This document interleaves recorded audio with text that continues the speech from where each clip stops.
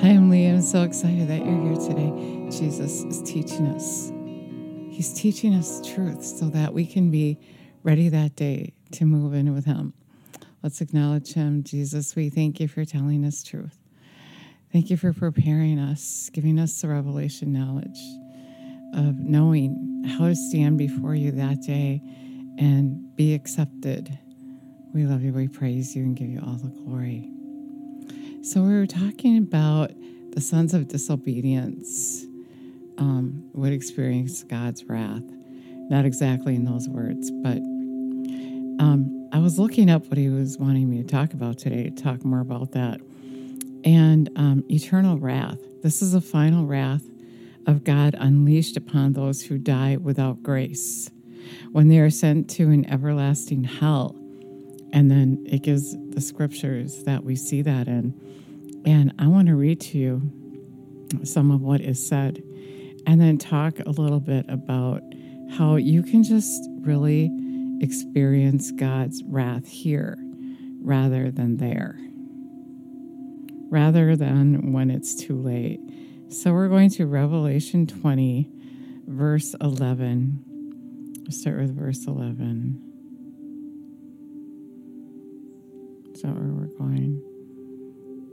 Then I saw a great white throne, and the one who was seated upon it, from whose presence and from the sight of whose face, earth and sky fled away, and no place was found for them.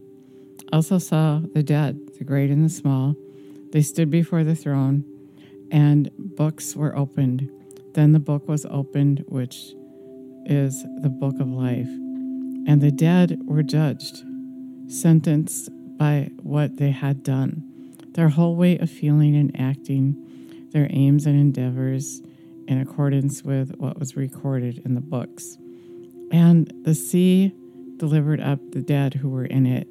Death and Hades, the state of death, surrendered the dead in them, and they were tried, and their cases determined by what they had done according to their motives, aims, and works. And then the death and Hades, the state of death, were thrown into the lake of fire. This is the second death, the lake of fire. And if anyone's name was not found recorded in the book of life, he was hurled into the lake of fire. Now we're going to go to Revelation 14:11. And the smoke of their torment ascends forever and ever, and they have no respite. This is what it's like in hell. And there's no respite, no pause, no intermission, no rest, no peace day or night. Those who pay homage to the beast and to his image, and whoever receives a stamp of his name upon him. Here comes in a call for the steadfastness of the saints, the patient, the endurance of the people who habitually keep God's commandments and their faith in Jesus. And then it's also mentioned in Matthew 25. Then he will say to those at his left, "Begone from me, you cursed, into eternal fire prepared for the devil and his angels. I was hungry, and you gave me no food. I was thirsty. You gave me nothing to drink. I was a stranger. You did not welcome me and entertain me. I was naked, and you did not clothe me.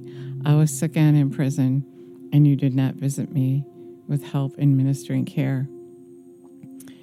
Then they also, in their turn, will answer the Lord, "When did we see you hungry, thirsty, a stranger, naked, sick, and did not minister to you?" And he will reply to them, "Solemnly I declare to you, so as far as you fail to do for the least in estimation of men, of these you fail to do for me." And they will go away into eternal punishment. It's just a few mentioned places where if we don't obey God, we haven't chosen him, and we will live in eternal damnation. And so you want to obey him. When I started growing up in the Lord and I disobeyed him, I started to see another side of him. And the first time he was a little rough with me is when I was putting things off. And he said, I'm coming sooner than you think. He's concerned. He's coming and we're not ready. That's what we've been talking about over and over again. And he's giving me an assignment to help prepare the way for him. And I was putting it off. I thought I had lots of time. And he said, I'm coming sooner than you think. And then the next time he corrected me, it was audible. And he told me that I was in jeopardy of losing my salvation because I didn't obey him. I put it off again. I was on a break because I didn't want to do what he wanted me to do. But the thing is, I promised him that I would do anything he asked me to do. I said I would. And so he was depending on me. And it's what I was created to do. And one of those things is what I'm doing right now, telling you things to come. He said he would tell us things to come, and he is. And so anyway, at that point, he was showing me that because I wasn't doing what he said, I was like one of the 5 foolish virgins. And I'd be knocking at the door, and he would say, I wasn't acquainted with you. And it was scary. It was an audible correction. It made me really scared. And then I forgot again. And I didn't forget so much as I started just falling because of persecution, and it didn't seem like anybody wanted to hear what I had to say. And it was just hard. It was just really hard. The enemy was pulling to get me to stop doing the will of God. And this is in any area that you're not doing the will of God. You got to do his will, or you are disobeying him, and you will experience his wrath. The last time I heard him, it was really scary. It was audible. I was pulled straight up out of bed. I had a tension on the edge of my bed. I wasn't in control of anything, and I knew Jesus was standing there. I couldn't see him with my physical eyes, and then I heard, the hour of Jesus has come. And then on the inside of me, I heard, come up. What does that mean, Lord? And he said, it's a time of great testing. I was really scared, and I knew that I hadn't been doing my assignment. I knew exactly what he was referring to. And then 2 days later, I heard him audibly again, and he said that he was frustrated. He was frustrated, and then he said, obey me. And those were both also audible. And I had thought, I blew it. I'm going to hell. Because my last warning, that's what he was saying. I wasn't going to make it. And so I was just getting really depressed. And he said, this isn't the time to quit and give up, but to keep going. And so ever since, I have been going strong and telling people, even though it doesn't look like it, that Jesus is coming. But my point today is you will see God's wrath in your life now if you don't obey him. And it's better to be corrected now when you have time to do something about it. This is a time of grace. Remember what we read here. It said, eternal wrath is the final wrath of God unleashed upon those who die without grace. This is a time of grace. And then they're sent to everlasting hell. This is a time to get it right. Jesus said, not everyone who calls me Lord will enter into the kingdom of heaven, but those who do the will of my Father. And many are going to say, but Lord, I did this, I did that. And he's going to say, I didn't know you. He warned me. I was going to be on the other side of the door. And he's going to say, I'm not acquainted with you, because we aren't doing his will, because we're disobedient. I'm so glad I was tested now, that I was corrected now. Revelation 3:19, he said he corrects those that he loves. Get corrected now. How do you do that? Be open to correction. Don't ignore him. I always tell him, correct me, correct me, correct me. Correct me, Lord, because I want to live in heaven with him forever. I don't want to live in hell. So many people are afraid of scaring other people by telling them about hell.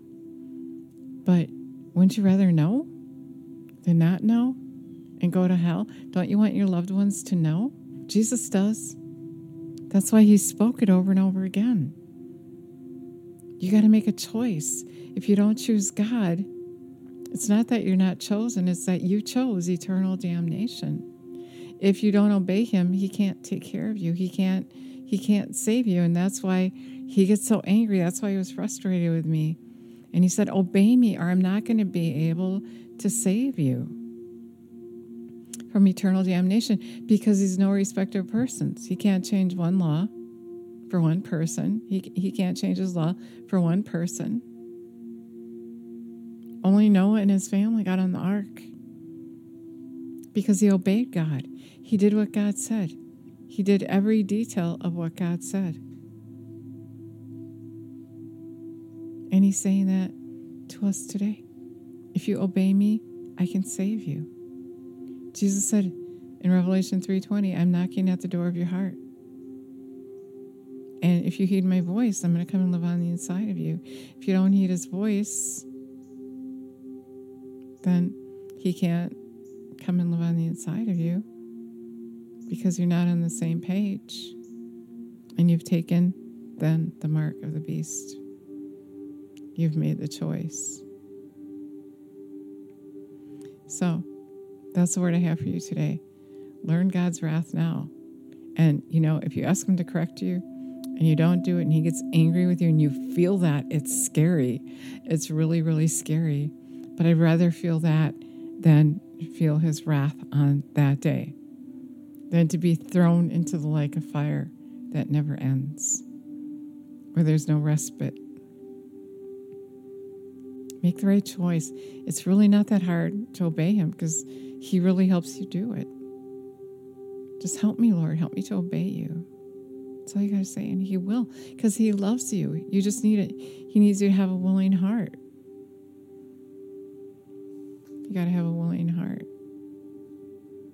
So, John 1:1, in the beginning was the Word, and the Word is God. So he is his Word. So what you want to do is get to know his Word. He's knocking at the door of your heart. So you want to heed his voice. And you can't do that without knowing his Word. Many think they can just say a prayer and that's it. That's not it. You got to know the Word and come in agreement with him. You got to be on the same page as him. And get your assignment and do it. Be a part of his life.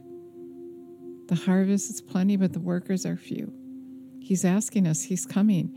And he's asking you to do as well. Before he gets here. So he doesn't have to say, I didn't know you. So he doesn't have to say, take the good for nothing person and throw him off into the outer darkness where there's weeping and gnashing of teeth. Either you're for him or you're against him. And if you're against him, you're for the enemy. And the enemy is God's enemy. You got to make a choice. You got to make the choice. So let's acknowledge him, Jesus. We thank you and praise you for showing us truth, telling us things to come, warning us. We want to know your wrath here and now, not when it's too late. Coming to you for correction. Show us where we're missing it. Show us our sin. We love you and praise you and give you all the glory. Let him show you your sin now before it's too late. This is a time of grace, and on that day it'll be too late. If you said that prayer, I would be so excited if you let me know. If there's anything I can do for you, let me know. God bless you. Thank you so much for listening today.